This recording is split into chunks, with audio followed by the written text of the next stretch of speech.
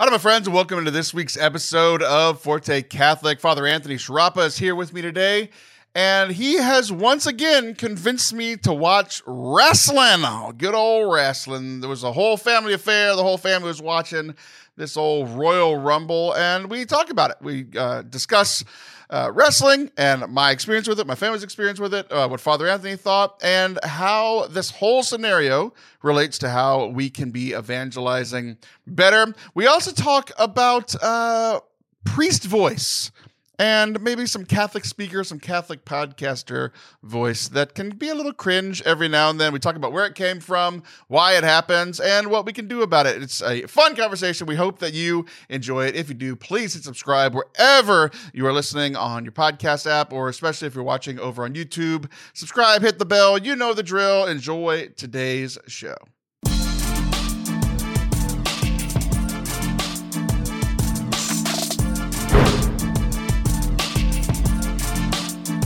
Hello there, and welcome to Forte Catholic. I am Taylor Stroll. That is Father Anthony Sciarappa. Hello, Padre. I totally zoned out right before you started, and that hello there really got me. Kenobi. General Kenobi. We caught him by surprise, I caught you by surprise, just like General Kenobi caught General Grievous by surprise. Mm-hmm. What a start we've had to this here podcast. Beautiful. It's great. How are you, my friend? I'm doing well. I just got back from the parish school. It's not a parish school. So there's a school on my campus of my church, but it's not our school because everything's weird. Nothing makes sense. That being said, I went to the third graders and the fourth graders, and we talked about sin and the Trinity and death and hell. The third graders thought I was saying a bad word every time I said hell. I was like, oh, I wasn't ready for this. Yeah. So it's a little chaotic, but hopefully they learned something. I don't know. The devil lives in HE hockey sticks, Father. Yeah, that's what I should have done. They were just like losing their dang minds over the fact that I said hell. The teacher was like, whatever, I don't care. Yeah. It's in the Bible. Just like you're an ass. Ass is in the Bible. I mean, absolutely. So those other words you can't say. They didn't invent those big ones until many years later. Yes. Hell's not a bad word. It's just a place your parents are going to go because none of them take you to mass on Sundays. I think that's fine. I think it's fine. Yeah, I'm starting. I don't know if I should say what I was about to say, but never mind. Prudence wins. Prudence does win. I think there's only a couple of things I can say that actually hurt your feelings, and that might have been one of them. So we're just going to move forward and talk about something that you actually enjoy. Are you ready for that? Okay, let's do that. Okay. Not WrestleMania. The Royal Rumble happened recently. And you and I we had been texting. We were on the phone a couple of times because I'm coming to see you again this summer. Hooray, it's happening. So we were kind of coordinating that. And somehow through text and over the phone, you were like, Royal Rumble is happening this week, back in the weekend that it happened. And I was like, okay, I can watch this. And so I put it on the calendar. And my wife's first reaction, because we share a calendar, and she's like, why is Royal Rumble on the calendar? who are we fighting? What's going on? Are there lords and ladies coming to battle us? What is happening? Yeah, exactly. Honey, be prepared. I've got the shotgun. You take the pistol. It's coming, and it's on the Google Calendar. Which that'd just be such a funny modern war thing. It's like people go to war with people that used to be their allies. You accidentally put it on the Google Calendar, and they're like, "Hey, wait a second, they're gonna attack us. What a bunch of jerks!" I thought I shut down that email account. Put it on the calendar, and I didn't really even think about it. I had it on the calendar just in case we didn't have anything else to do. It wasn't on the top of our priority list, But football seasons had been winding down. The playoffs were winding down, so we had our on that weekend there were playoff games only on Sunday, where the previous few weeks in the playoffs, there was games on Saturday. So if there was a Saturday football game, that's what I would have been watching, but there wasn't. So I was like, you know what? We've got nothing better to do. And I didn't honestly think it through until, for us, it started at 7 p.m. Central. So I think it was a little later for you, but 8 o'clock is the kids' bedtime on school nights. It's usually around 9-ish on the weekends. This is a weekend. Mm-hmm. And I'm like, okay, if their bedtime was 8:00, I'd just watch it by myself. But now they're not going to go to bed for 2 hours. So I texted you a very important question right at the beginning. Do you remember what my one question about whether my family could watch this was? Oh, are there going to be swears? Yes. Are there curse words? Yeah. Are they going to be saying a lot of hockey stick words, or are we? Yes. I said not on purpose, but there may be, if like the wrestlers are mic'd, or if they pick up something, there might be something, but it's not like they go all out, or it's not like, sure, which like is 90s. Pretty similar to the NFL, which like we watch together as a family, especially me, my wife, and my son. But the girls are in and out all day because like during football season, we have it on all day Sunday, right? Whether we're actively watching it, like it's just on, whether we're glued to the TV or like working here on the computer and watching it in the background. And it's the same kind of thing. It's like the announcers aren't going to cuss, that like, they'll show people mouthing words that are that look like the word vacuum, but it's probably not what they're saying. And then maybe every now and then, if there's a live mic, a guy will walk by and say a word that he shouldn't say on national television. But you can't really help those. So I was like, okay, if that's the same thing, that's fine. Ironically enough, the only person who cussed was the NFL person. I don't know if you even picked up on that. I did, because it was a big focus of mine. Pat McAfee, who's an ex-NFL player and current, sports media sportscaster guy. He's the only one who cussed throughout the evening. I was like, Pat, chill out, man. My kids are here. That's funny. I was like I really wasn't listening to the commentary much throughout the night, so I must have missed that one. Yeah. Right. So I started watching it, and this is a follow-up to this past summer when we were together and we watched, was it WrestleMania? Is that the thing that we watched? Did we watch? Yes, it was WrestleMania then. Yeah. Mm-hmm. Okay. So we had watched that one. It was one of the big ones. Yeah, it was one of the big ones. Yeah. So the recap for those of you who didn't listen last summer, but essentially it was like I had never watched wrestling before as an adult, like maybe as an 8-year-old, but I never like actively watched wrestling, and I fought Anthony about it for years, and I finally gave in and watched it, and I had a so-so experience. Like I was very confused. I didn't really know what's going on.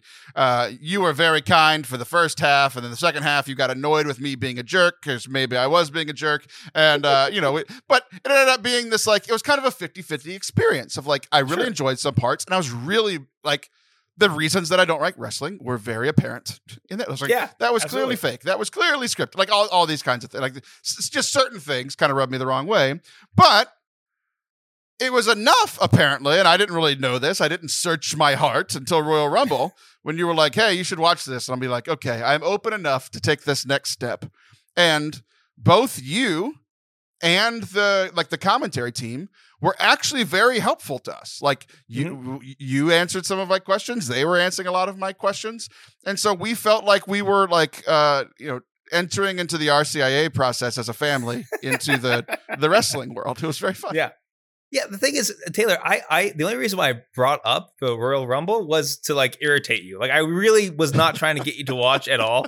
Like I didn't think you would. And you mentioned it like a couple times. And then like the night of, you sent me this text. And I'm like, is this actually going to happen? I had given up all hope.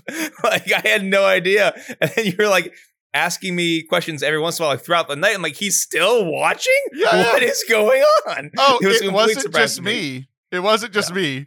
It was me and my whole family. We got so into it. It started at 7:00 at night and ended at 11:00 at night. And the times before that my children were allowed to stay up that late on weekends were like, if we were traveling, and even if we were traveling, like it was like we were driving back and they were asleep in the car anyway, right? Or it's like my two sisters' weddings, they got to stay up till 11. Yeah. Or like something real, like the Astros winning the World Series, they stayed up till 10. Like there have been, like I could probably count on two hands the amount of times my kids have been allowed to stay up until 11, and it's because we were doing something as a family, and the thing that we did as a family for 4 hours was watch Royal Rumble, and all 5 of us were thrilled. We were so entranced. We loved it. We just loved it. That makes me so happy. It was a great show. It was a fun show, and the Royal Rumble is definitely one of the most fun live events that they do. It's unique. It's exciting. We're getting into like kind of like the postseason of wrestling, if you will, with the Super Bowl being WrestleMania. And this is like, the beginning of the playoffs basically. And it's a lot of fun. So I was glad you sent me a picture of your son, and he's like leaning over the table, standing up, like staring down the TV. I'm like, yeah, of course he likes it. He's a dude. Like this is this is good. This is good stuff. And that was at like 10:15 p.m. and he's still like locked in, like even the girls loved it. So the Royal Rumble starts with like an hour and 30 minutes of all these girls essentially fighting each other. And my girls were just absolutely loved it. Like at 10:30, because they did the girls Royal Rumble, and then they did like these 4 guys battling for a thing. That was the most confusing part of the thing. And then I was like, Roman wins. That's all I really needed to know. And then they did the Jake or Logan Paul. I don't know which one, but one of those Paul brothers fought a Hick, and that was fun. That's accurate. Kevin Owens, yes. And then they did the men's Royal Rumble, and like when the men's Royal Rumble was almost done, it's 10:30 at night, and my littlest daughter, it's 10:30 at night, and she's like, "When are the girls coming back?" I'm like, "No, girl, baby, we already watched the girls for an hour and a half." She was so sad that the girls was like so. Oh. Anyway, it was just fun for the whole family. And I only have 2 bones to pick, and I'll pick one of them now. It's something that you just said a moment ago. You said that this is the best wrestling event of the year, at least in your opinion. It's a fan favorite. Yeah, it's not the biggest, but it's a big one, and it's a fan favorite. Yeah. My only bone to pick with you is why didn't we start here? Because you would have won me over so much quicker. This event is 1,000 times cooler than what we watched together this summer. 1,000 times cooler. There's just nothing like, especially for like a new budding fan. Like this was like, I got introduced to everybody. There were 75 fighters in this 4 hours, and they're coming in every 90 seconds. There's always action happening. Like one of the things I kept complaining to you about was just like there were just lulls in a lot of these fights. Right, they're 15 minutes, and it's like how many times can you fake tap somebody out at 2.5 seconds? It gets old. But when there's 90 people fighting at once, it's just like, hey, I like her. Boo, I hate her. Boo, they're from Canada. Yay, we know her from the summer. Or yay, we know her from the trivia games or whatever. So like, we got super into it. And I'm mad at you that this isn't where we started. You didn't put your best foot forward. You know what? It's because once again, I wasn't trying as hard as I should have been. Like the night that we watched wrestling, like, a Father Anthony story. Just not trying hard enough. Because it was a party at my brother's house and wrestling was on, right? So there's a lot of hanging out and stuff, but at a certain point in time of the night, I'm like, I'm going to go watch this because I'm invested in these stories and everything.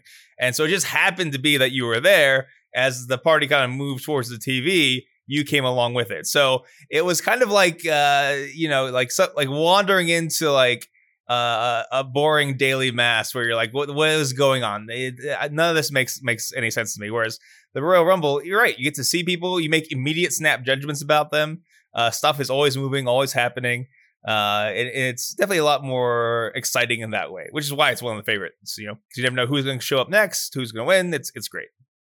It was so much fun, and I think because somebody was introduced every 90 seconds, like a new person entering the ring, it's like the announcers had to like explain who this was and like explain some of the background. Obviously, we're new watchers. We don't know all the background between all these people, but they were able to say like, oh, this person hates this person. Watch it whenever they get into the ring. Like they're just like, it didn't feel like an insider's event where like a lot of like the SummerSlam or whatever we watched this past summer, it did feel more like an insider's event, but not closed to insiders, but as an insider, I didn't feel as welcome or explained or just know what was going on. Yeah. Whereas this one, I felt like this one was like made for us and y'all could enjoy it too. That's more what it kind of felt like.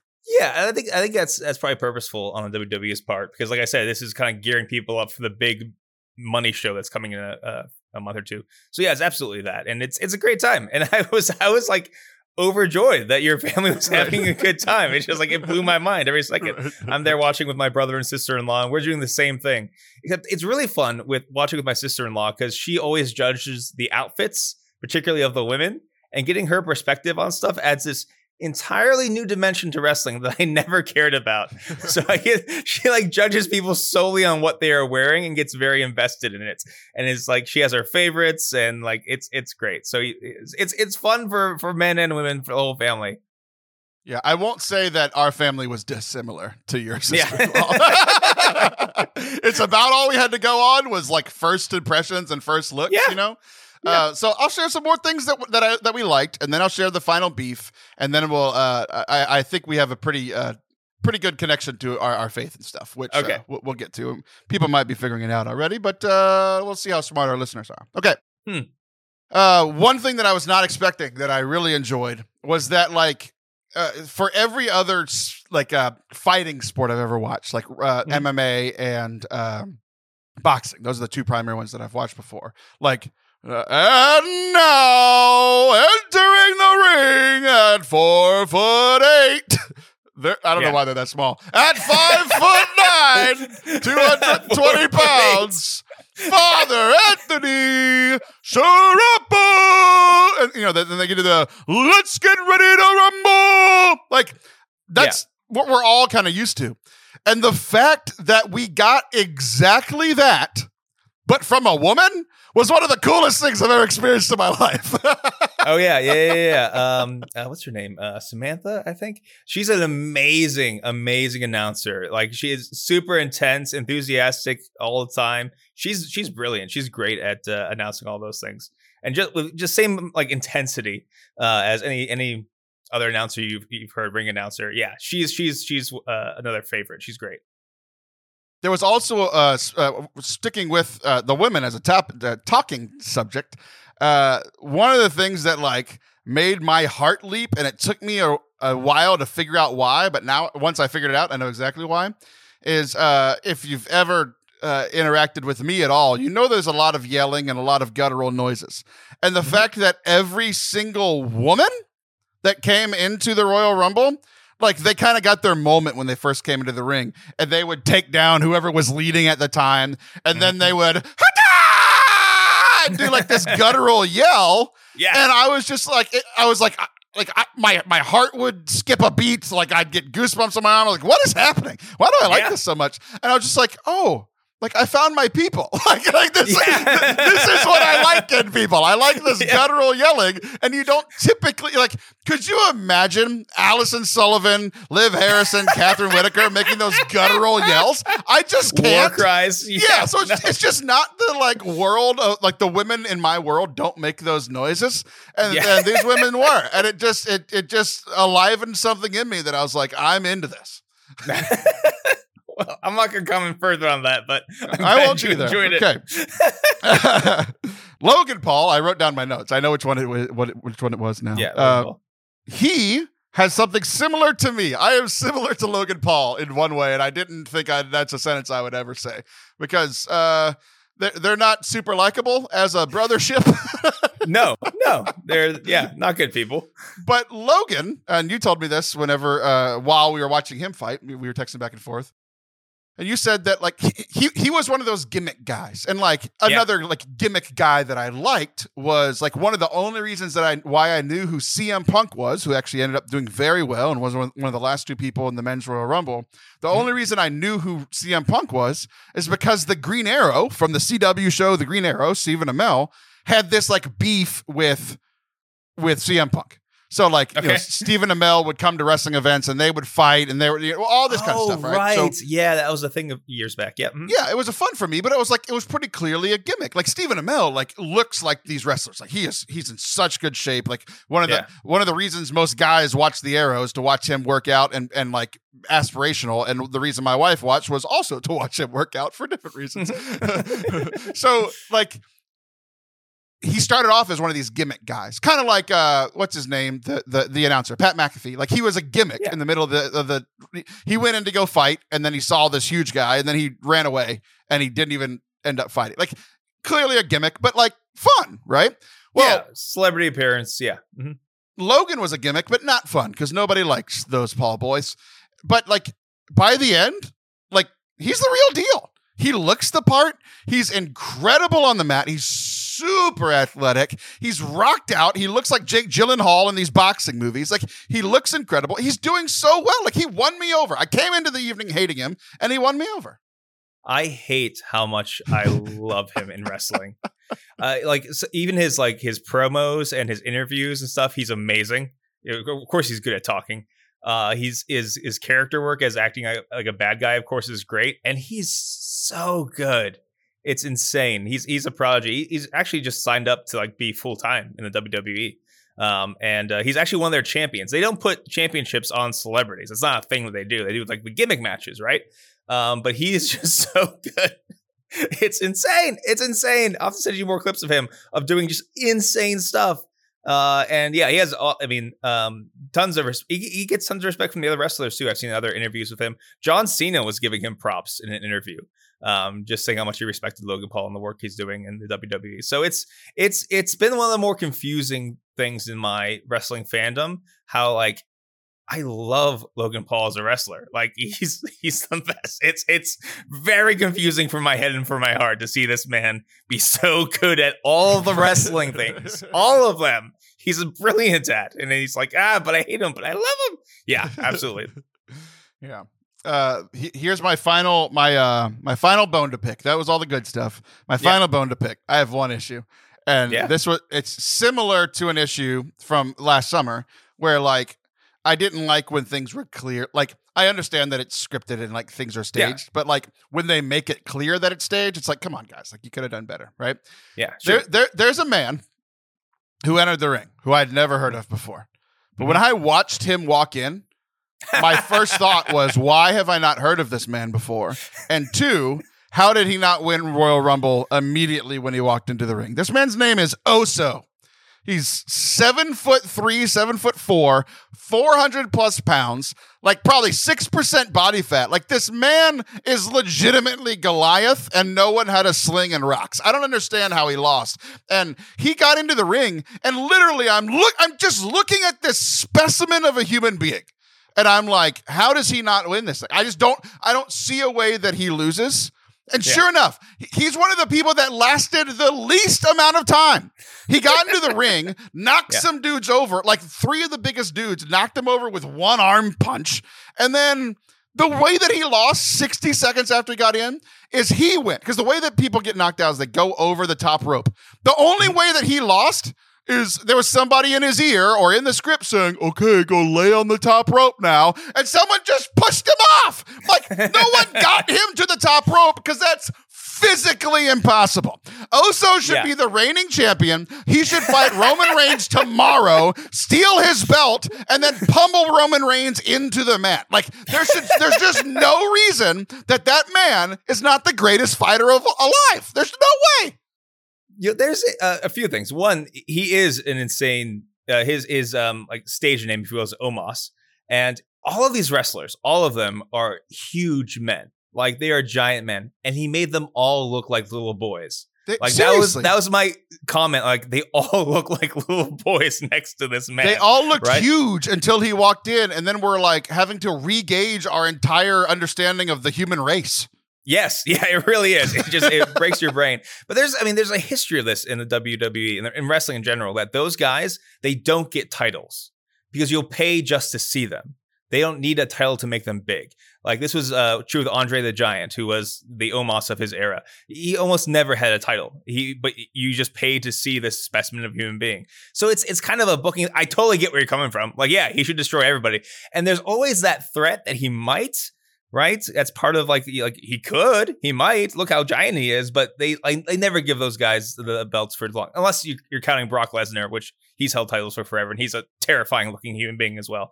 But he looks small in comparison to Omos. Like they had a feud. I'm like, how do you make Brock Lesnar look like a little boy? And it's insane. So you know what? I'll give you that one. That's a tough thing to swallow there. Like there's a lot of suspension of disbelief in wrestling. You have to enjoy it, but I can see how that one would push it. It was the one like, and what's crazy is like I felt like that way of like there's no way, like I even understanding that it's scripted and all this stuff, I was just like, I don't see a way out of this scenario, right?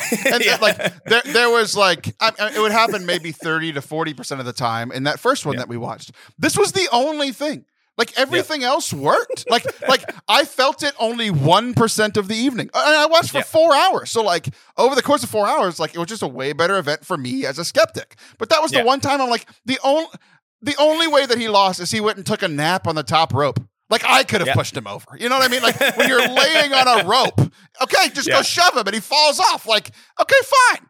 But I don't know, man. I was just like, the dude should win.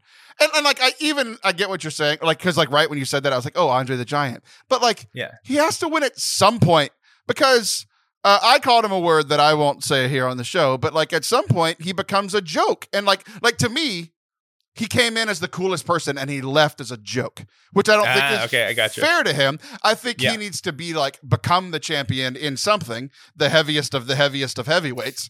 And that, maybe that's why maybe they give him a belt for the 450 plus pound people because he's the only one. Like, I don't know. But I just feel like you need to give him the trophy once so that, because then it would be a cool story that David knocks out the Goliath. You could do something like that. But like the fact that he went out faster than almost everybody else, like freaking Rey Mysterio's son, who Rey Mysterio was like my favorite person. I don't hate anybody alive more than I hate Rey Mysterio's son, and I only hung out with him for an hour. I hate that little guy.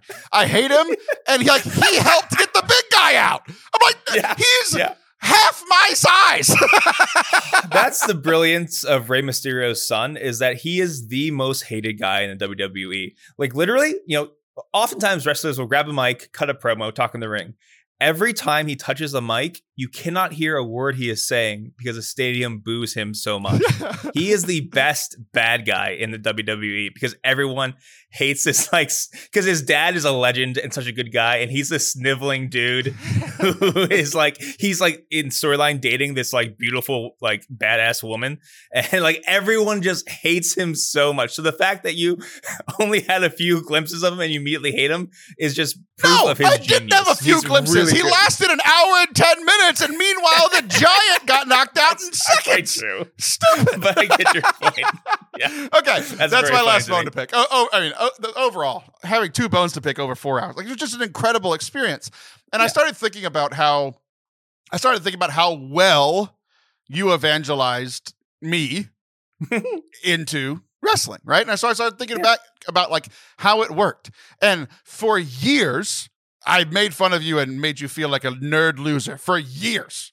Yeah. And I think a lot of people make their Catholic friends feel that way. You stupid idiots. You wasted your Sunday morning. You're going to some 2,000-year-old thing. Don't you know it's all fake and staged and scripted? It is scripted. There is a script to it. And so you did a very good job of just, you had your joy. That's the main thing. This is something that you love and you enjoy, and nothing that I could say would ever make you go away from it. If anything, Correct. It made you push it even harder. And then we kind of got to I was thinking a lot about the RCAA because our friendship is the way that I first even talked. I would never have talked about wrestling at all just because it's not part of my world. Nobody in my life really cares until you came along. And then, you started talking about it, sharing about it. And then finally we had this big thing this summer that was a mixed bag. I think we both came away feeling very mixed about the situation. I came away mixed about wrestling. I came away mixed about how I handled it. I came away mixed about how you and everybody else in the room handled it. It was just a mixed experience. Some good, some bad. And then I had this great experience where I was sharing in your joy. You were sharing in your joy. You were like, hey, this thing's happening. I'm watching it. I invite I find out it's family friendly. The whole family watches it. It becomes this super enjoyable event. You're thrilled. I'm thrilled. My daughters are into it. Now I don't think I've told you this part yet. Now, anytime we're watching TV and a WWE commercial comes on, my kids flip out and get super excited. They're so-and-so. They're so-and-so. They're just super into it. All because primarily you did 2 things. 1, you shared your joy and you never backed down from it. 2, you answered questions, which is a lot of this beginning of the RCA process. When people come to the RCA process, they're like, God's not real. How is God real? And then Father Anthony and the team has to answer that. Or, this is all fake. Prove that it's not. Or why are these people doing this? Why is that guy a bad guy? They're asking all these similar questions in RCA, and then we just answer them. And so I'm not a wrestling fan, right? But I feel how there's the if you start RCA, you're 2 weeks in, and then you get killed. It's this baptism by desire, right? Oh yeah, I'm not a wrestling fan yet. But if I died today, it could say on my tombstone, an aspiring wrestling fan, right? I hope they don't put that on your tombstone. I think you deserve better. But sure, yeah. So Taylor Schroll, aspiring wrestling fan, that sums up your life. You know what? I'm putting it in my will. That's all I want. Because it's funny. Because it's funny. That's all that matters. That's all that matters. I'm saying it right now here publicly. If I die before the age of if I'm under the age of 50, if I die at 49 and 364 days, that's what has to go on my tombstone. And I want all of the listeners to hold my wife to that. While she's in mourning, I need you all to help out. It's like, Sam, I know this is really tough, but like, Sam, trust me, this is funny. This is like really funny. We gotta do it. We gotta do it. It's like hilarious. Come on. You know what though? I will say this. I teach RCA. I'm going to teach it later tonight. And I will say this, it is easier to make someone a Catholic than to make you a wrestling fan. Because at least most people who enter RCA are like kind of vaguely on board, right? Like they usually believe in God and they're searching for something, right? At least in my experience the last 3 years. You were totally against this thing. Yeah. So it was definitely harder. In this, for this comparison to work, I was a Satanist. Yes. Exactly. That's the more accurate thing. But it's true because, it was one of those things where like I would just occasionally invite you or just by talking about it or bringing it up or saying this is a thing that I'm doing, and it wouldn't be all the time, but like this is a part of my life as a hobby, a thing that I watch. And in a lot of ways, I mean, like you said, it was your trust in me, in our friendship, that brought you to be slowly open to this thing. And really, it's the same thing with the faith. Like, it's the for RCA, the people who are brought in, it's because their fiance is into the faith, or for this one family, their daughter goes to Catholic school, but neither of them are Catholic, and their daughter loves it so much it drew them in, right? So it's that relationship that allows them to trust the process and be open to it. It's like, I'm not sure about this Catholic thing, but I do trust you, and you seem to really like this thing or love this thing. This is a huge part of your life, and I like you, so that's there's something there. And that's really how normal evangelization works. Right.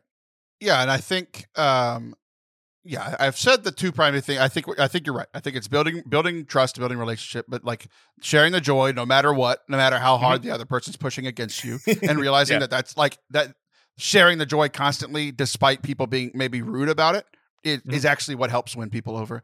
And then two, like the one thing, because like you're teaching RCA, I'm teaching this foundations course, literally both tonight as we're talking about this. And like the one thing that I kept thinking about was just like, you didn't do a lot of, you actually tried. You tried to teach me wrestling and it didn't work. Whenever we were at your brother's house, hours before, you showed me like a 40-minute video about like backstories, and I could not care any less. It actively made me angry. Made me angry because I'm like, this is stupid, and I feel like you're forcing this on me, right? I showed you a formed video out of nowhere, basically. Yes, exactly. You were trying to catechize me before I was evangelized, but what worked was as we sat and we watched it together, and I would ask a varying array of questions, from serious to stupid to like pointedly being a jerk, and you would answer all of them, right? And so there's just so much more to answering people's questions, like in conversation while doing the thing together, more than trying to like, hey, let's go into the deep cuts, because that's essentially what it was. It wasn't an intro to wrestling. It was, let's go through 12 years of backstory for these 9 characters. I'm like, I don't care. I don't know who these people are, So, but like, so I don't know. I think there's a lot of parallels for like what you did well is what we need to do well as a church, and what you didn't do well is actually what we do as a church more often. We try to catechize, teach the deep stuff before we're like, hey, what do you think about this? Let's just try this together. And let's put our best foot forward and take them to the Royal Rumble, and not the stupid random Friday one that we watched or whatever it was. Yeah. It's funny because it's what I was going to say about that. It's like a lot of times, like, we want to tell other people what we think they should know. It's like, this is the thing that matters to me. You should know this thing, instead of being like, what would you like to know? Do you have questions that like arise from your hearts? And if you can touch on those things, then that makes them more open, other than like, because so often we get so excited. And this is sometimes a danger with RCAA teams, that we'll be talking about something, and then someone will bring up this like super deep cut devotion about how somebody was like tortured and killed, but it's actually really awesome. And all of the, like, this person on the team is like really excited about this thing. And I look and I see our catechumens and candidates, and their horrified and confused faces. But why are we talking about this, right? And like I have that everyone, because we're excited about all the Catholic things, but being patient, listening to what the person is actually interested in, and answering those questions. That's what matters. Right. We're not even sure if we're down with Fatima yet. Why are you bringing up Medjugorje? yeah, exactly. Yeah. Who's Mary? And like, what do we believe about her? Exactly. Actually, she showed children a vision of hell. And don't worry, it's cool though. No, what? No, hockey you sticks. can't start she there. showed children a vision of hockey sticks. Yes, hockey sticks. Sorry.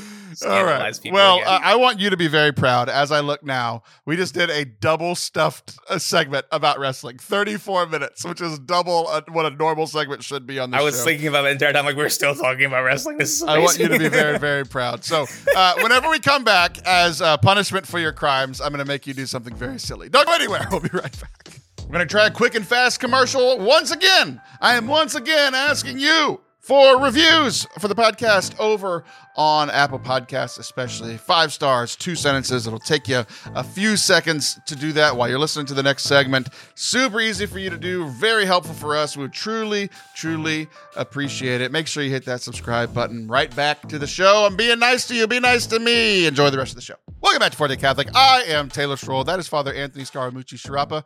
What was the bad nickname I gave you last month that you didn't like? Oh, I think it was something like Irish. You started doing like Irish or English names, maybe that bothered me. Like, it wasn't like your regular Mick Sciarappa or something like that. And you hated it was something goofy like that. Yeah, that got to me. Anyway, whatever I said then, insert that into your mind now. That's how I want you going into this segment. I built you up for 35 minutes, and now I have to tear you down. So I was just listening to a podcast. I've talked before on the show. I don't know if I've talked with you at all, but I like about my love for Malcolm Gladwell and how even if I don't agree with everything he says, he makes me, as a thought leader, he makes me think about my own positions more than anybody I listen to. Have I talked to you about him at all? You've talked to me about him. I don't think so on the show, but yeah, you've mentioned him before. So people push back on it. It's like, oh, he's not Catholic. I'm like, neither are you. Shut up. You know, like leave me alone. He's not trying to be Catholic. You're just a bad one. Yeah, you're just bad at it. You know, he's better at doing what he has chosen to do than you are at doing what you chose to do. So listening to his podcast called Revisionist History, it's one of the top podcasts in the world. You know, he has all these these books. I've listened to a lot of his audiobooks. So a lot of what he says challenges me. Like he will. Like he's a little bit more left-leaning than I am, but he makes me rethink a lot of my positions and either get stronger on my positions or change a little bit. Like that's just how, I don't know. I think it's a good thing that you have some thoughts challenged every now and then. But anyway, I listened to his full season. It was kind of a tough season. It was about guns and gun violence. So there was a lot of like very difficult stories to hear. And after that season released, they did some like retrospective on the season and like even like they kind of let people challenge them on some of their assertions. Like it's just a cool, I don't know. I like the whole process of it. Yeah. But after that season ended, there was somebody else, and they do this a lot in like podcast networks. And I think his podcast network does a very good job of like promoting other people who like aren't as popular. So this other guy had this podcast and it was about pilot voice. So like aircraft pilots. So there's for some strange reason, like what voice pops into your head whenever I say pilot voice? Pilot voice. Ladies and gentlemen, this is your captain speaking, and we'll be heading out in about 45 minutes here. Headwinds going. Maybe we'll get you there a little bit earlier. Buckle up and blah, blah, blah. Like something like that. It's not great. Right. I'm not a great impression guy. Congratulations. We have a clapping sound effect of me clapping my hands together. But people, you get the gist. Yeah. They do the and the It's one of the things I've never noticed because I stopped listening to them years ago. I just put my AirPods in and I'm gone the moment I sit down on the plane. You know, like, oh, this is how you save your life if you crash. I'm like, we're all going to die if we crash. I don't really care what you have to say. There's no. Are you Sully Sullenberger? Then no, I'm not going to listen to you. So, but as I'm listening to this, they were doing examples, like almost exact, like there was a pretty good impersonation that you were doing. Yeah.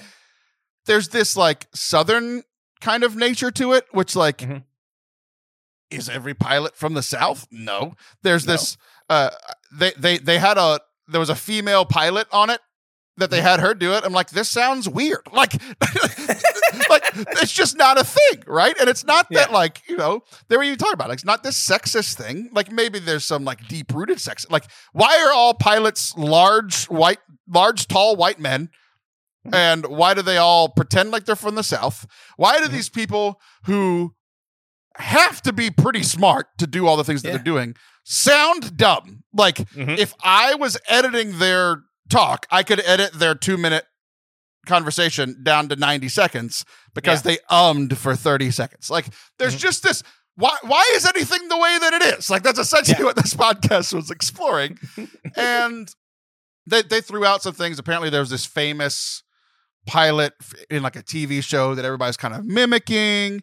But then, like, even at the end of the episode, there was no real explanation for why this is the way that it is, other than the fact that everybody does it. And that became this, like, the point.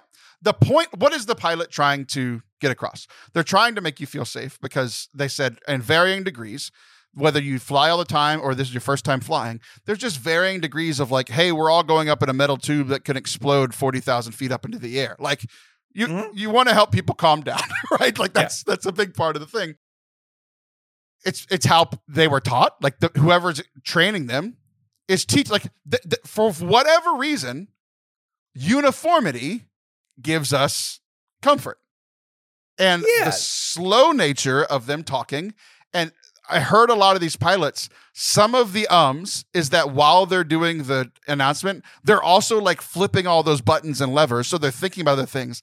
But also some of them said that they do it longer on purpose because the slow nature communicates we're chill and relaxed, so should you. It was fascinating. Fascinating. It is fascinating. That's true. I never thought of it, but if there was like a really like peppy like pilot who got on the thing was like, hey, let's get ready to fly an airplane. This is going to be fun. I'd be like, oh, get me off the plane. I don't trust this guy. That's Spirit Airlines. Yeah, like, oh, something is terribly wrong. There's something about like, that slow voice, but also like the fact that that's what you hear. Like, I've been on flights before. That's what a pilot sounds like when I've lived through a flight. He sounds like that again. I feel like I'm going to live through this flight again. I think, I never thought about it that way, but there's something to that. It's this weird thing. Like, there could be some pushback about some, it's not a foreign voice. It's not a female's voice. It's not a northern, like, there's some pushback against it. That's fair. But also it's like a lot of jobs hire based on like physical looks.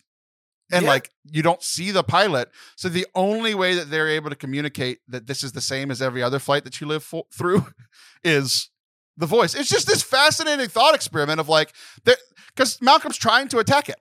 Like, he's trying, they're trying to say like, oh, there's something wrong with this systemically. Why is it white men? Why is it not women? Why is it? And like, even the female pilot, she was so funny. She was joking, like, even when she does it, she's still trying to imitate, like, she's not trying to sound like a man, but she's still doing the So she's like, even she is trying to sound as much like what we're used to. Her last name is Stahl. So even she's smart enough to say, because usually they'll say like, hey, this is Captain Taylor speaking, and I'm so glad that y'all are here at this American Airlines flight. She doesn't even say her last name because no one wants to hear the word stall right before they go up into a plane. That's amazing. So it got me thinking, because like right whenever they said pilot voice, I had never really thought of it or heard of pilot voice, but immediately I knew what it was. I knew exactly what it sounded like. Right. But then two, I thought about priest voice. We all know that priest voice is a thing. What is priest voice for those who are see? I think it's a little bit more varied. I think, well, it depends. First of all, I can't keep out of my mind this scene of little Jimmy Croshendie, who wants to be a pilot but never can because of his last name. But moving that aside, priest voice, like, priests do this thing where like they talk like however they talk, but once they start doing mass, their voice changes. And a lot of times it becomes a little bit slower, a little bit more, not even slower, but I think we try to sound more profound, and it comes across as odd. Yeah. And like in attempting to sound more profound, you sound like weird and not human. But the thing is, if you don't deal with that or fix that in seminary, no one's ever going to mention it to you ever again. And I will. Oh yeah, you will. Yeah, you say all kinds of stuff nobody does. You know, that's you're an outlier. You're welcome. Like, I had one buddy who total Yinzer, Pittsburghese all the way, And then when you hear him say mass, like, are you a weird British person? What are you doing? Yeah. Has no one told you to stop doing that thing? And I was aware like that. I definitely, I was either doing readings or proclaiming the gospel. And I'm sure as I was, saying mass as well, that I would take on this, like, I'm trying to sound important because the words are important. But the thing is, you can't hear it yourself. Like, I have no idea how bad my priest voice is. I'm totally like used to it. I at times try to make myself sound more natural, but it takes a lot of work because you instinctually try to change your voice when you say mass. It's this weird thing. But yeah. I think over the years that I've known you, you've gotten better at it. You sound more like Anthony at mass. There's a little bit of Father Anthony, but it's not Father somebody else, which I think there was more of at the beginning, which is natural. I'm not attacking you about this at all because it's a normal thing. And I think just like the pilots, they were taught how to do this by somebody who sounded like that. So I would imagine at the beginning of your years, you sounded a lot like here's my theory. We'll see if you agree. You sounded a lot like the people at the seminary that were teaching you. And you probably also sounded like either a priest that you grew up respecting or just other priests that you respected. That's kind of my theory about why you would sound like, or you or anybody would sound like priest voice. Yeah, I think it's definitely a part of it.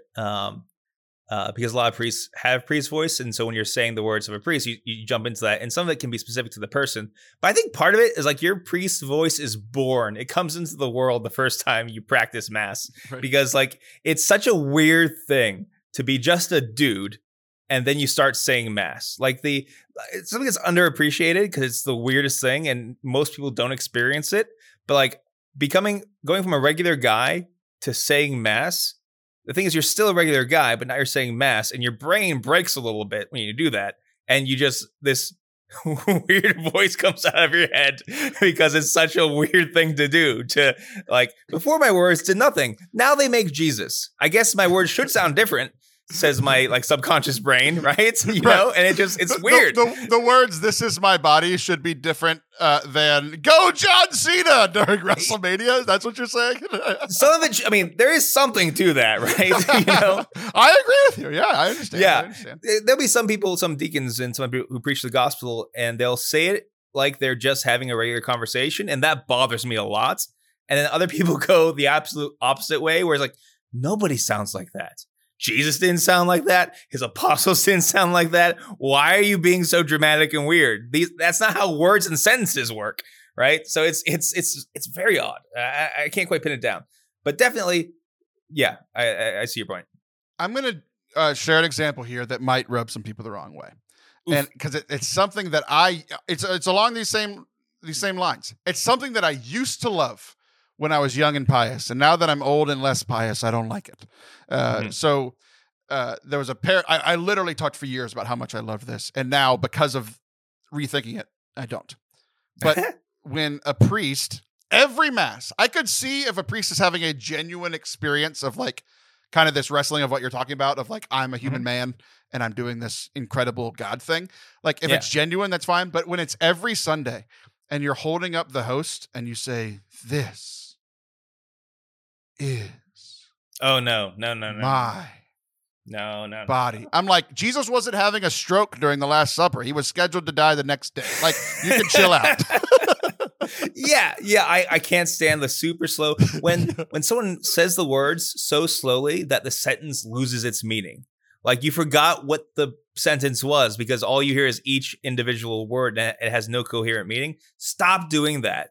Like, the thing is, in the book where we read from, all the words are printed normally, but those words of consecration are in all capital letters. You have to yell it. That, yeah, exactly. This is my body! It looks like a Trump tweet right in the middle of the missile. You're like, what is going on? So I think some people, like, I think it's just there to make it very easy to read. And as a reminder, these are the words of consecration. Don't mess it up. It doesn't mean sound like a weird pious robot. Like, Don't do that. Say the sentence. Say what it means. Don't just say words. Give meaning, not just words. Right. I can't stand that when people do that.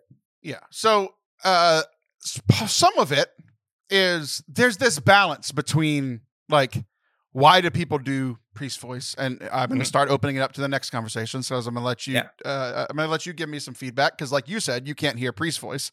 I want to hear what you think mine is like. I have some thoughts, but again, I'm not someone else. So like my Catholic podcaster voice, my Catholic speaker voice, that sort of thing, right?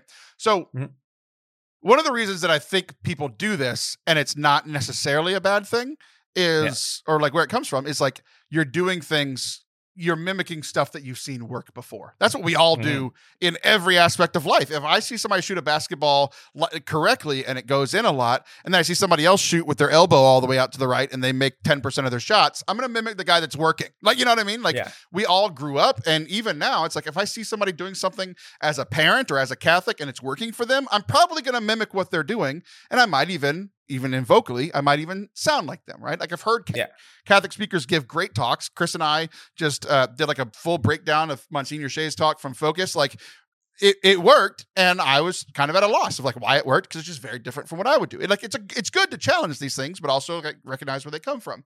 It's like it worked for them, but it won't necessarily work for you. And that's why I think over the course of the years, like I've connected with you as a priest because of you, not your influences, even though they're a part of who you are. Like, so, but like I connect with you as a person. So when I go to your mass, I kind of want you to sound like the person that I've connected with. So there's something to that. So do you like when you hear me talk, do you hear any influences like a Catholic podcaster voice or a Catholic speaker voice, or like, you can be honest. Have you ever heard any of those things?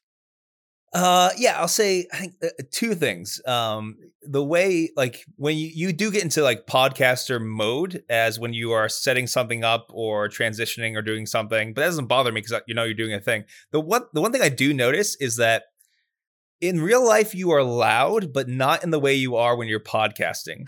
Right. In real life, the volume is just turned up. You talk like a normal person. It's just happens to be quite loud, right?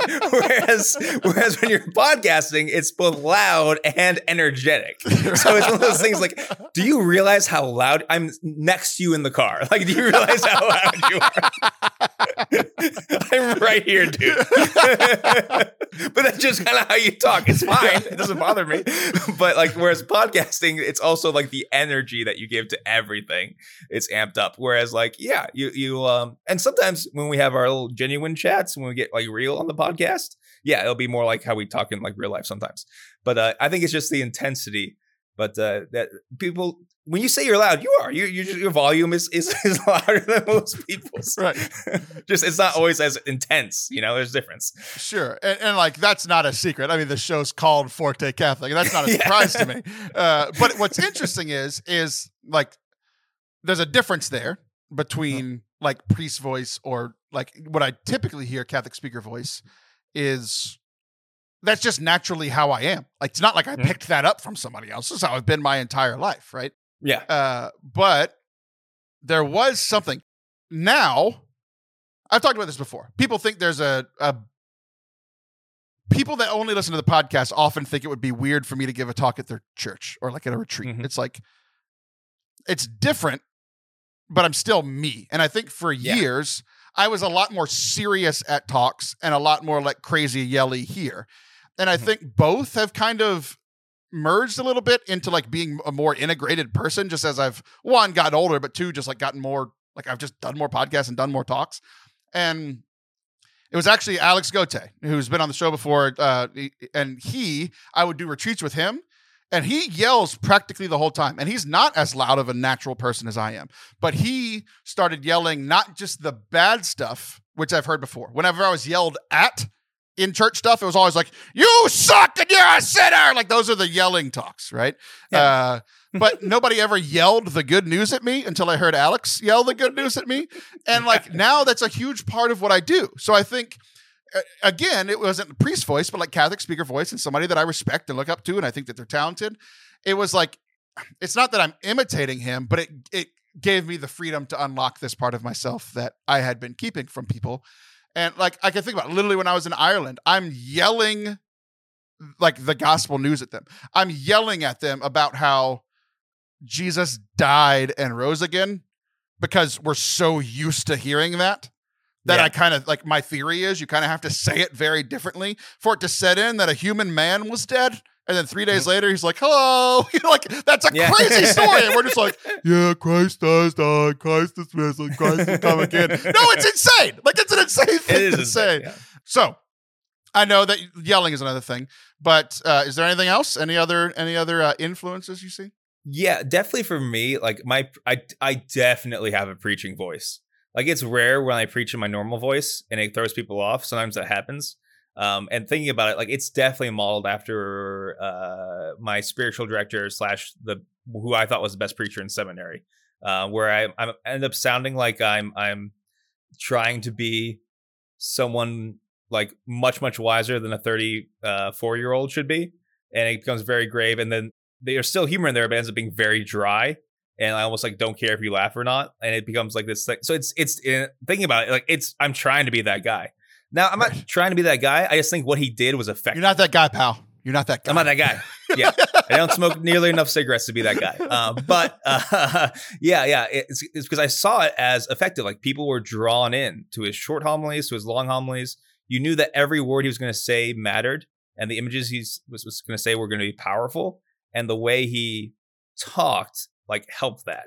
I think I'm drawn to that style of preaching. And so that'll make my preaching voice, which I think even sounds different than my saying the Eucharistic prayer voice, which I think is actually more natural than my preaching voice. Yeah. Yeah. So here's what we're going to do. We're going to test this out. We're going to see how well we can do these things. I just texted you. I would like you to pull up what I just texted you. And as I was driving home from giving a talk last night where I yelled quite a bit, and like I sweat through my shirt in 30 minutes. It's ridiculous, like how much energy I give into these things. And maybe that's a problem, but it is what it is, and it seems to work. I got paid, so whatever. All right, the Gettysburg Address by Abraham Lincoln. Not the whole thing, but I have snippets from some of the greatest speeches of all time. You can see your phone. Yes, great. You have it there in front of you. I have it in front of me. I would like you to do the first 3 sentences in priest voice from the Gettysburg Address by Abraham Lincoln. Okay, I'm going to try to do this. Okay, it's hard. I got to think about, there's people in front of me. There's an altar here, maybe an ambo. Get into the zone. I always pause for a long time before I start preaching, but I won't do that because that's not good for podcasting. Fondly do we hope. Fervently do we pray that this mighty scourge of war may speedily pass away. Yet, if God wills that it continue until all wealth is piled up by the bondsman's 250 years of unrequested toil shall be sunk, and until every drop of blood drawn with the lash shall be paid by another drawn with the sword.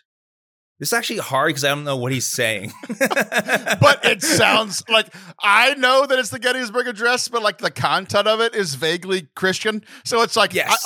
I was just ported to a mass. I'm laughing my butt off because it's like, this is exactly what most homilies sound like. You're droning on. I don't understand what's happening, but you sound like it. Like when you said drop of blood, I'm like, oh, we're at the music prayer. Like, yeah, exactly. That sounded like an important 3 words. So I had to emphasize those. It's very funny. Okay. So we're gonna take turns. Okay. I now have another one here. This is from. I want you to pick a voice for me. I'm making you do a couple voices. I want you to pick a verse for me. It could be something that we've talked about already today, or it could be a new one that you would like for me to try. So this is. I'll tell you what it is after. What would you like? I want you to be like your youth pastor, youth minister, trying just so hard to be relatable. Like you're one of the kids, man, just like you, and you're like, but guys, Jesus is really cool. Like he's just so cool, guys. Okay, like I want to go for that energy. I'm not gonna be able to just read this. I'm gonna have to ad lib some here too. All right, guys. So there's this guy, and if we could just stand up to him, like all of Europe, I mean, heck, maybe even all the world, may be free, and the life of the world may move forward into broad, sunlit uplands. You know about the sun. You were just on that spring break trip. But if we fail, then the whole world, including our United States, the good US of A, including all that we have known and cared for, we're going to sink into the dark ages, guys. Your cell phones aren't going to work. It's going to be terrible. You're going to lose your Snapchat streak. A new dark age made more sinister. Ooh, scary word. That'd be good for your SAT. And perhaps more protracted by the likes of perverted science. Don't tell your parents I said that word. Naughty. Let us therefore brace ourselves to the duties and so become ourselves that if the British Empire and the Commonwealth last for 1,000 years, men will say, this was our finest hour. So as we go into this adoration, may this be our finest hour. Amen. Let's bow our heads. Wow, I never heard Winston Churchill be so relatable before. Did I say that it was Winston Churchill? No, that sounds like Winston Churchill. Oh, yeah, it's 100% Winston Churchill talking about Hitler. yeah, that's what I kind of pieced that together. I love that. That was very, very good. Because it's funny. The youth pastor voice is like, it's trying to be self-aware, but it goes so overboard that it's completely unself-aware of how dumb it sounds. Like, hey, we're just talking. We're having a talk. Hey, look at words mean things, and that's funny. And like, hey, and hey, I know you. We have a relationship. We have one inside joke together. Yeah. Last night. Yeah, exactly. Don't you want to have inside jokes with me? Because I'm the pastor and I'm really cool. So you want to have inside jokes with me too. We better listen up. It's just like, oh. Okay, I'm gonna send you another one. What voice would you like to do this one in? Something along the lines of this conversation we've been having. You want to get out of priest voice? Or you want to stick with it? I want to get out. I mean, let's see if I can do a different voice. I mean, what do you think? Okay, I'm willing to try something new. Let's try to do this one as a good Father Anthony preaching. Like this is you as a 7-8 year priest? 8 this year, right? 7 years, working on 8. Yep. Yeah. 8 years of priesthood, 8 years of getting away from priest voice, 8 years of trying to make this your own homily. Well, I guess we won't say homily. I guess this would be closest to the gospel. Obviously, we're not saying this is the gospel. Yeah. But it's something that you're reading. You don't have to ad-lib this one, but just read this one as Father Anthony reading the gospel. It's not a joke, but it's not priest voice. Here we go. Just the highlighted part of what I sent you. Gotcha. Okay. And so, my fellow Americans, ask not what your country can do for you. Ask what you can do for your country. My fellow citizens of the world, ask not what America will do for you, but what together we can do for the freedom of man. Finally, whether you are citizens of America or citizens of the world, ask us here the same high standards of strength and sacrifice which we ask of you. With a good conscience, our only sure reward, with history the final judge of our deeds, let us go forth and lead the land we have, asking his blessing and his help, but knowing that here on earth, God's work must truly be our own. That's kind of how I try to read the gospel. JFK. Yeah. Thanks try to make it sound like something. It's weird to say the words of a serial adulterer in my gospel. Whoa, voice. I didn't know. I wasn't aware. Happy birthday. He's not Father a great. Anthony. He was not a great Catholic, guys. I know we had him up on all of our. You know who else wasn't great and had a pretty bad past? Paul. What? He wrote 2/3 of the New Testament, so maybe he got better. He got better though. JFK got killed, though. There's that. Sorry, I feel very bad about this. Sorry, JFK. I'm sorry. Hating on the one closest to Catholic we've ever gotten to the White House. Did you know he got like a bunch of like Jesuit priests to try to figure out a way where he could be Catholic and support abortion? Like he actually like tried to do that thing. He was not a good Catholic. People these days don't even need help. They just do it. Yeah. At least Biden's more honest about it. He's like, I don't care. they don't even ask a priest. They're like, yeah, this is what it is. All right. Yeah, this is fine.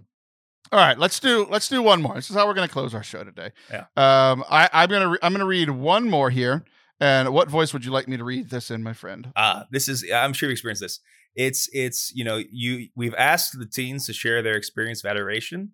And this teen should not be holding a microphone because he's too emotionally vulnerable right now. Perfect. And he really wants everyone to know how amazing Jesus is. But he's kind of like not in a good place to say that right now. Well, guys, when I first came to this retreat, I didn't really want to come. I really wanted to spend some time with my girlfriend, but I've cherished the ideal of a retreat, of a democratic and a free society. Here at this retreat. In which all persons will live better in harmony with equal opportunities. And I really think that's what church is all about. It's an ideal for which I hope to live for, and I hope to see realized. Maybe I'll still be Catholic on Tuesday. But, my Lord, if it needs be, if it is an ideal for which I am prepared to die. drops mic, walks away. That was Nelson Mandela at your local Catholic retreat. There you go. Now, see, you did a different thing. You did like the teen who's like wants to like say something, but is still like holding back. Do you have any experience that teen where like they're about to like cry and they're trying desperately to have everyone feel what they're feeling in that moment, and they should not be holding a microphone. You have to like pull it away from them, but you feel bad about it because they're in such an intense place. Do you know what I'm talking about? I see. I have experienced that. What I've experienced more as a retreat leader is someone who shouldn't have the microphone because they're clearly not Catholic, which is kind of what I was playing on with this. Yes, like, that was an excellent version of that. This is all just about freedom and equity, and maybe we should all just care. And also, I'm prepared to die. And then they give me back the microphone. I'm just like, what am I supposed to do? What? Are you? What? So as you were saying it, that's all I could picture was Nelson Mandela walking in as a teenager and being like, what? Did he just say he's prepared to die? We need to check on him. Yeah, so we're going to talk to him. Yeah, exactly. So anyway, I hope this was a fun experiment. I hope this, for me, what it really did was like, one, I think it made me, because I knew I was going to talk with this about you. I think you've gotten a lot better at it. I think I have, the people that I've most copied from actually aren't Catholic when it comes to podcasting. It's like the Colin Cowherds of the world and the Malcolm Gladwells of the world. Like a lot of how I do the show is inspired by how they do their shows. And I don't necessarily talk like them, but I think the one thing that I thought you were going to say that you did not say that I think is 100% true is I podcast like I listen to podcasts. 1.5 speed, everybody. I'm way faster than everybody else, but that's just how my life is. I'm louder and my brain is moving faster than I think most other people's are. I didn't say better. I just said faster. Well, that's our show. Father Anthony, thanks for hanging out today. This is fun. My pleasure. Good show. All right. I'm a wrestling fan and you don't do priest voice anymore. And I just yell the good news at people. That's our show. I'm Taylor Schroll. That's Father McCaffrey Sciarappa. He'll be back in a month. I'll be back next week. See ya.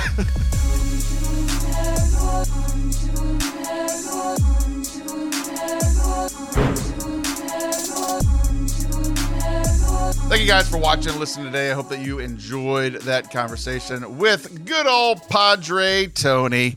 It's such a good show. I really love hanging out with that guy, and I'm glad that you enjoy hanging out with the both of us.